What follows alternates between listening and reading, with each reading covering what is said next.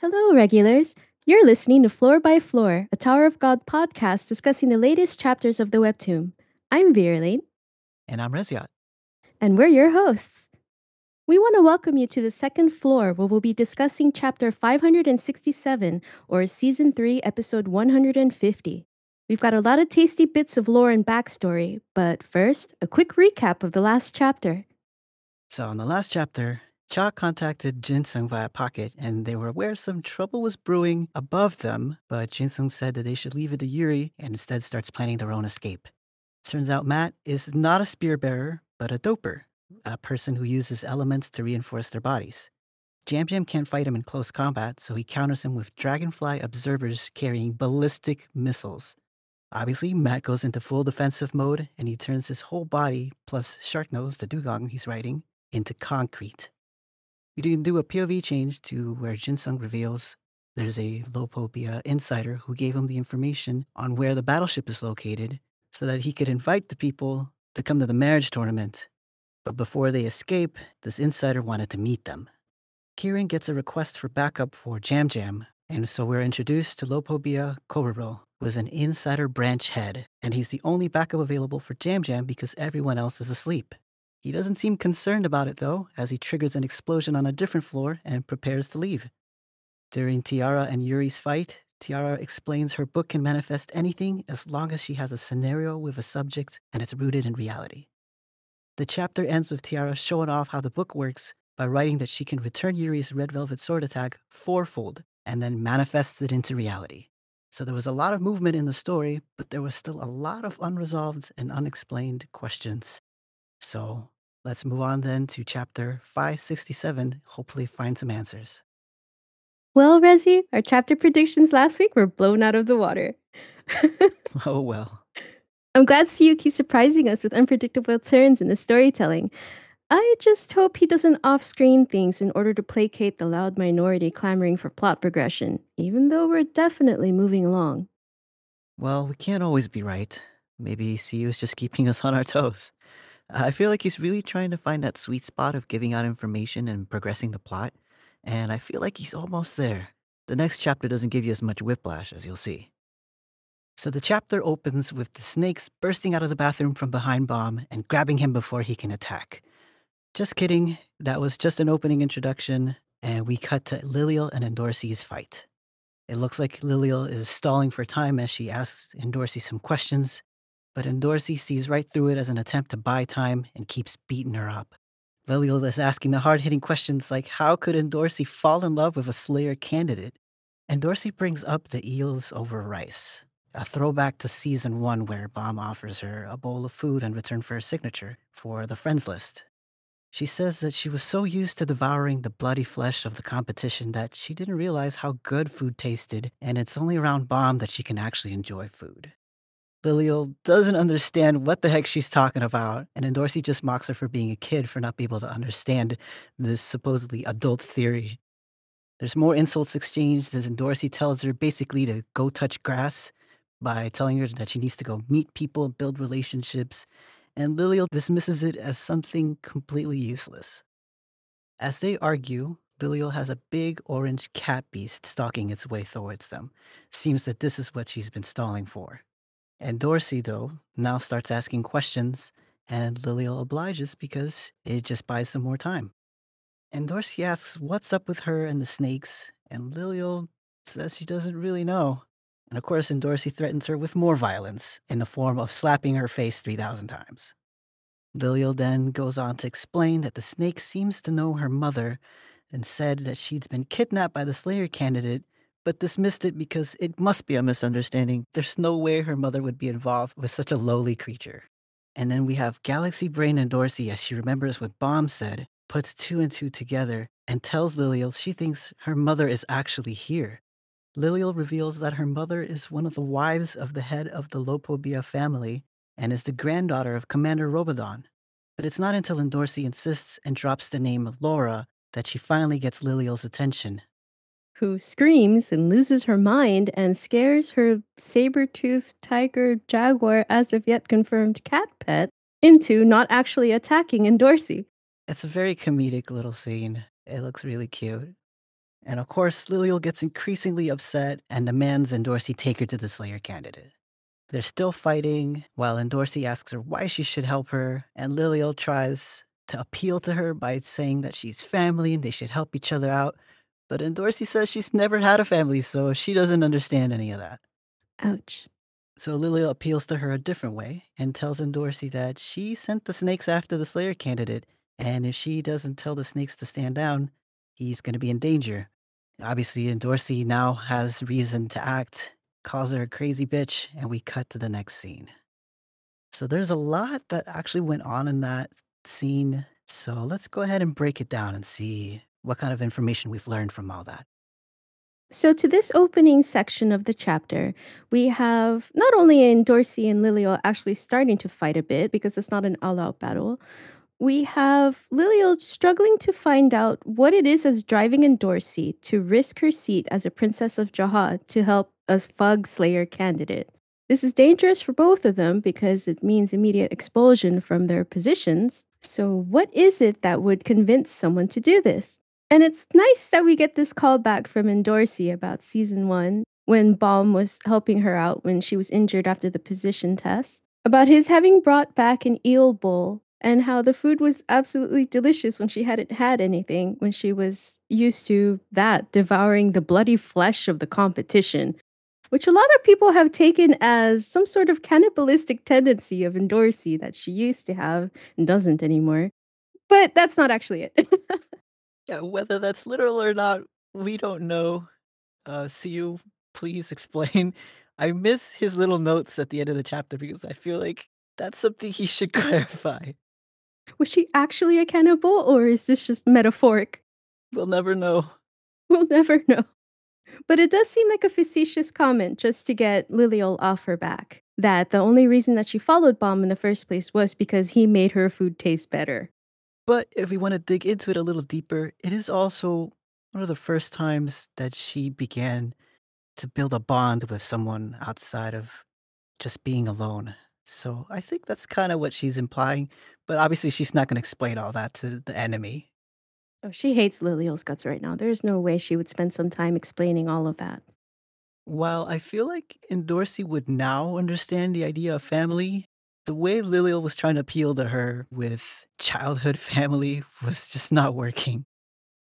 As been stated on the hidden floor, and Dorsey says how she never really grew up with parents. And she says so in the chapter. She can't relate because she didn't have a mother or a father, or to shorten it, she did not have family. So she doesn't understand helping other people just because they're family. And that's pretty saddening. Yeah, hopefully she doesn't still feel that way because I know Mom would be very upset about that and probably be prompt to correct her that she does have family. That's what makes him so lovable. It's nice though, because ever since she's met him, it's never been direct change, but just his influence and his presence and his decisions has begun to make her somewhat reflect and reconsider who she is and what her actions are. She's still that brash princess we know. She's still very headstrong and tries to solve things with violence and shouting. But she doesn't actively try to be selfish anymore. She doesn't act selfishly in order to overcome her enemies or be superior in the light of whatever events are in front of her.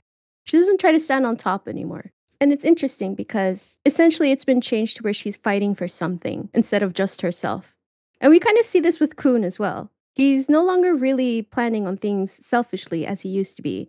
He's fighting for a cause or reason. And even if that reason is just bomb instead of just themselves, it still changes them as people. And when they act individually, they're becoming better people. Yeah, and her fighting Lilial is an interesting reflection of who she used to be. Lilial is definitely a mirror of who she used to be. Selfish and trying to achieve her own goals in whatever way she can, because the tower promotes that sort of selfish self preservation. Hmm. Lilial is the perfect princess, and does that make Endorsey any lesser? I mean, in Lilial's eyes, it does. So there's some interesting reflections going on there and just them being together. At least me as a reader was a reminder of how brutal these princesses are actually raised to be. Law of the jungle, kill or be killed. It's very interesting to see people willing to sacrifice themselves or hinder themselves or at least distract themselves with someone else's business. So then we have in Dorsey spilling the beans that she knows that Lilio's mother is there in a hotel and that Baum was the one who kidnapped her and knows where she is. We all knew that this particular fight was going to get interrupted in one way or another. And Dorsey and Lilio are both too important to the plot right now for one of them to suddenly be knocked out of commission. And it's very funny to see these two girls, who were once at each other's throats, starting at the name hunt station, to suddenly start working together for a common cause. How do you feel about this Endo Lilio little truce and team up that's happening now? If there was gonna be some sort of interruption, I suppose that'll do. We wanna see Lilial as a person nonetheless. This is an opportunity for her to to change sides. Bomb does have that ability of changing people's minds, so what's another ally? And even if she's not an ally, at least becoming a neutral party in this would be beneficial, of course. One less person wanting to kill the poor chestnut. Yes, one less person would be great. At least someone to acknowledge him, that he's not just a murderous thug slayer. You know, he really is a human, a very powerful irregular, but he's not a bad guy. He never was. And that just because he's caring about others and shows resistance with his power doesn't make him weak. Yeah, I think she expected him to be this blood crazed murderer that pushed everyone around and made them kiss his feet. Turns out it's the very opposite. He's a sweet little guy who just wants to protect his friends. But to a princess, that's like the worst thing that you could be. So it makes sense that she thought he was weak, but as they will see, that's not the case. Indeed, because now we get a sudden POV switched over to Bomb.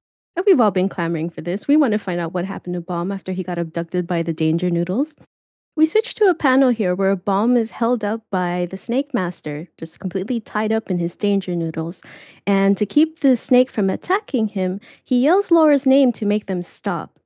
He tells them that he knows where she is and that if they kill him, the snake will never be able to find her because he's hidden her presence with his Shinsu, so nobody knows the room that she's in without him, essentially. And in an effort to get the snakes to let him go, he offers them a deal that the snakes tell him why they need Laura, and if the reason for that is not impure, he will tell him where she is. But if Bomb finds the reason for the Snake Master needing Laura, and if her life is in danger, he will use all of the force available to him to get answers from the Snake Master.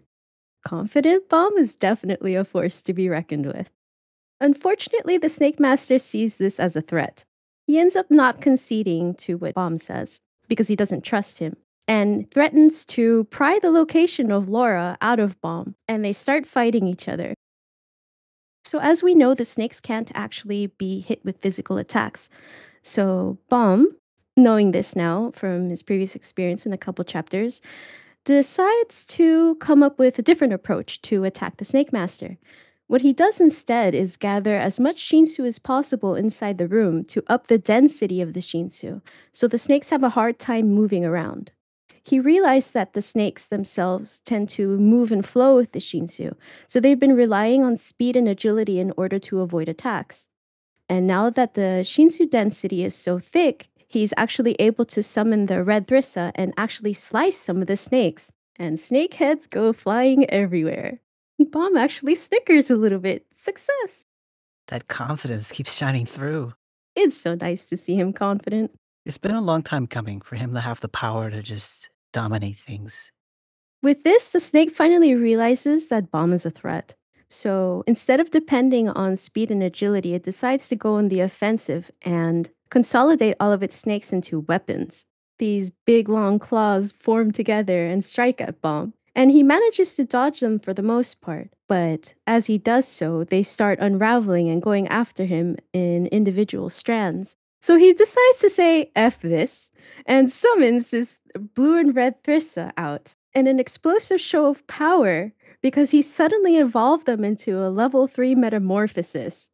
And it's nice because we get that panel with the promotional artwork, and he looks so pretty. Standing tall, looking tough, like no one is gonna take him down. I love that promotional picture so much. Indeed. He's ready to kick ass and chew bubble gum, and he's all out of gum. There's this awesome fight sequence here. It's not too much of a fight, but enough.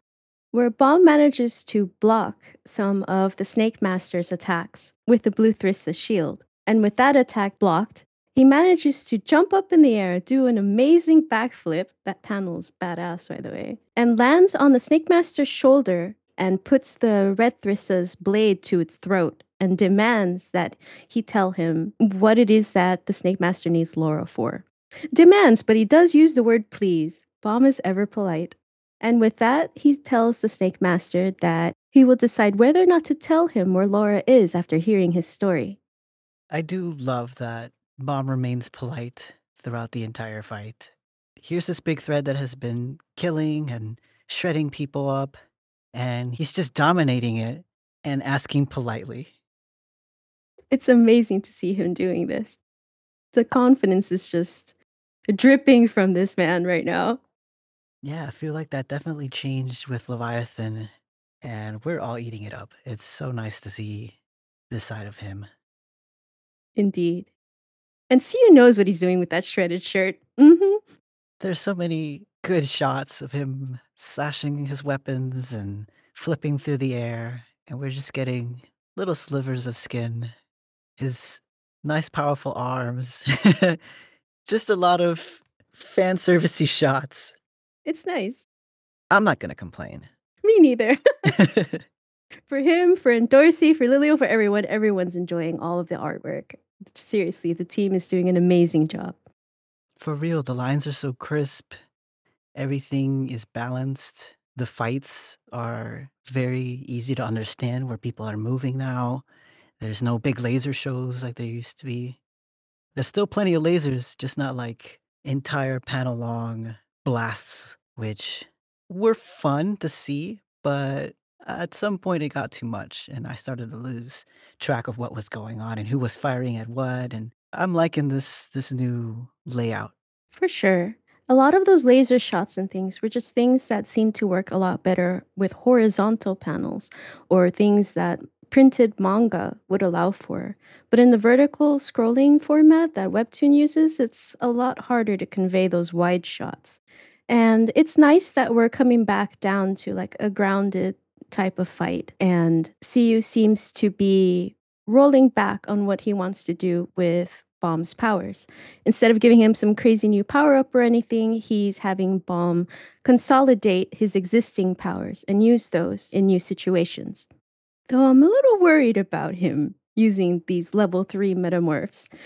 He says he can't really keep them up for long, and I'm a little worried he's going to tire himself out here before the night ends because there might be some more drama coming up after this snake fight. Yeah, as tough as he is, I still think he does hit limits quite often, so he should be coming up on his soon. He did just beat the crap out of Ren, and now he's beating up some snakes. Come on, buddy, take a rest. Granted, this isn't at the same level as desperation as it was with the White fight, where White definitely overpowered him and definitely would have beat him if it weren't for the way the fight played out.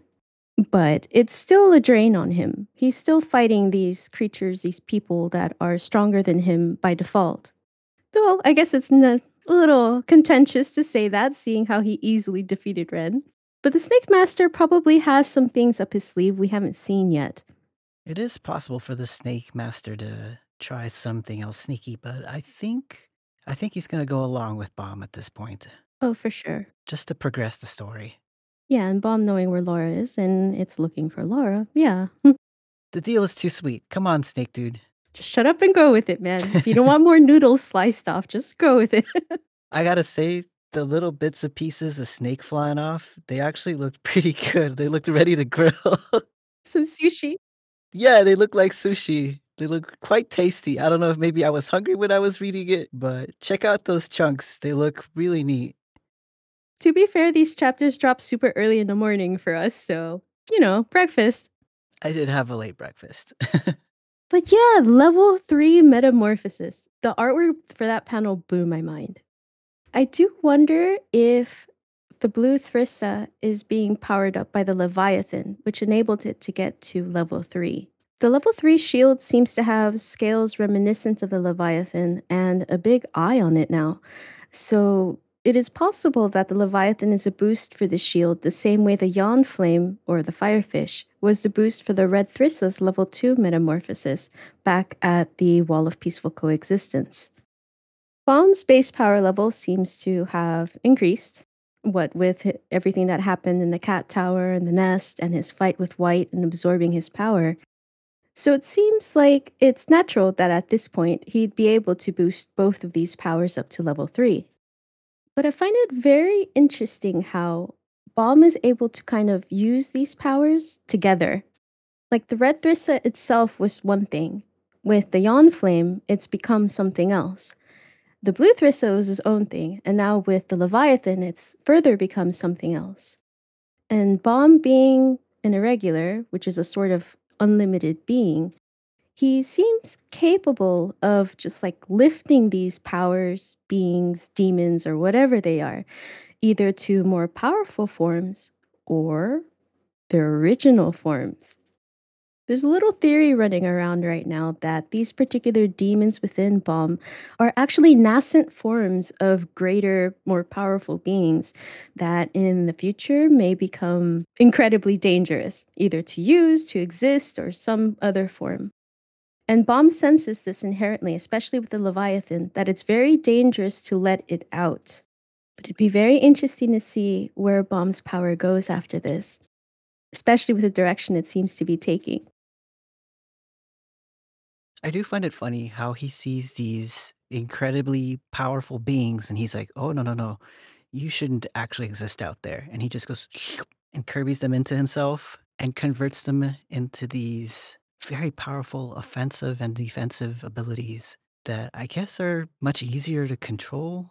I wonder if there's ever going to be a point where he'll lose control, kind of like how Yuri lost control with the ignition weapons. Will there ever be a point where it'll be too much power?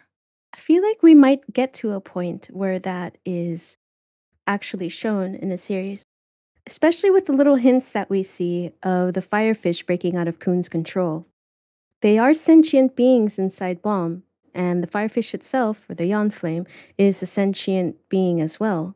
There could be a point where they do gather enough power where they might break out of Bomb's control, and maybe we might get that alongside what's going to happen to Coon when it's had enough of Coon's nonsense and decides to break free.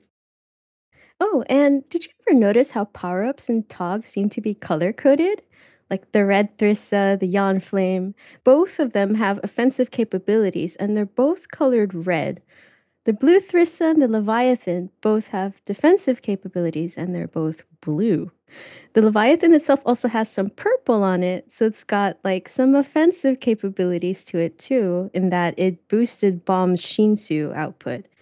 It's really interesting to start seeing that in this series from, like, season 2 onward, where certain people and certain things are color coded specific ways, and you can kinda guess at what their capabilities are based on their color coding. So, I have this fun little theory where Bomb's name being Viole, coming from the word violet, he's just going to end up consolidating these powers in some form or another and just becoming his own being, which is something he seems to be working towards. He does seem to be towing that gray neutral line, so him taking both colors and mixing them seems pretty on par. It'll be interesting to see how he uses that in the future. Yeah, unfortunately, any more progress on seeing Bomb's powers and whatever's happening with the Snake Master gets cut off because we get another POV switch. So we cut to the hall where Bomb and Ren fought, and Lilial and Endorsi arrive via Bong Bong. They are met with a destroyed hall. There's all these monsters cut up into pieces, and there's a bloody heap on the ground. And Dorsey starts asking, who the heck could this be? So they walk up to see if they're still alive when Lilial almost steps on the leech. It starts calling out, Princess, Princess. And it turns out Ren is still alive, but just his leech form. Ren confirms that the Slayer candidate did beat him somehow, and his body isn't recovering like it used to. It makes you wonder if did he just get beat that badly, or is it something that Bomb's ability did that is keeping the body from recovering? But there's not much more that goes on because the chapter ends with Lilial being shocked that Baum really did defeat a ranker, but not just any ranker, a Jihad's Royal Enforcement Division member on his own. Lilial, for the first time, is realizing Bomb's actual power. And that should really come as a shock to her to some degree. Because, as you remember at the beginning of this arc, Lilial attacked Bomb like nothing, and he chose not to hurt her.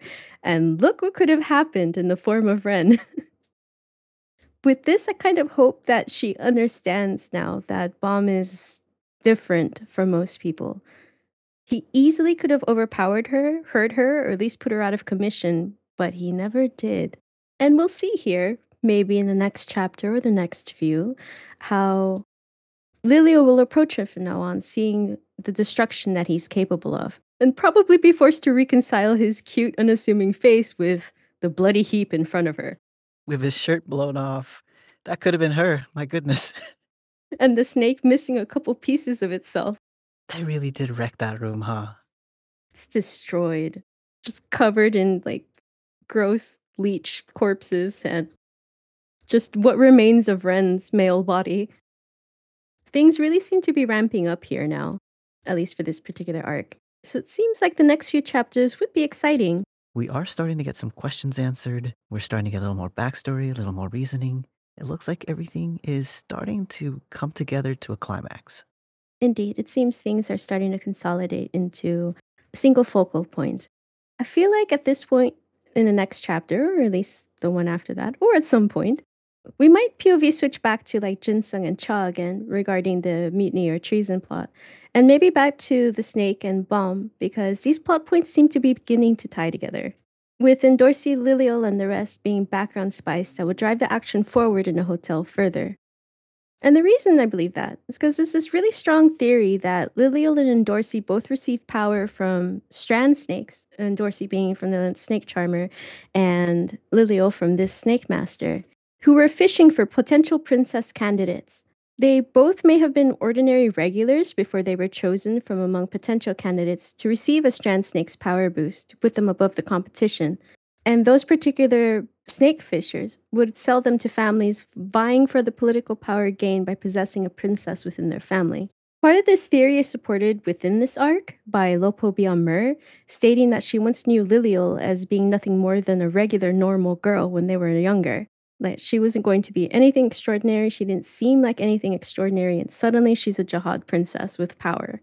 A part of this is also supported from what we know with Endorsi's backstory from the Hidden Floor and her relationship with the Snake Charmer, where she states that had the Snake Charmer not killed her adoptive parents, she probably would have continued living as a normal, ordinary person.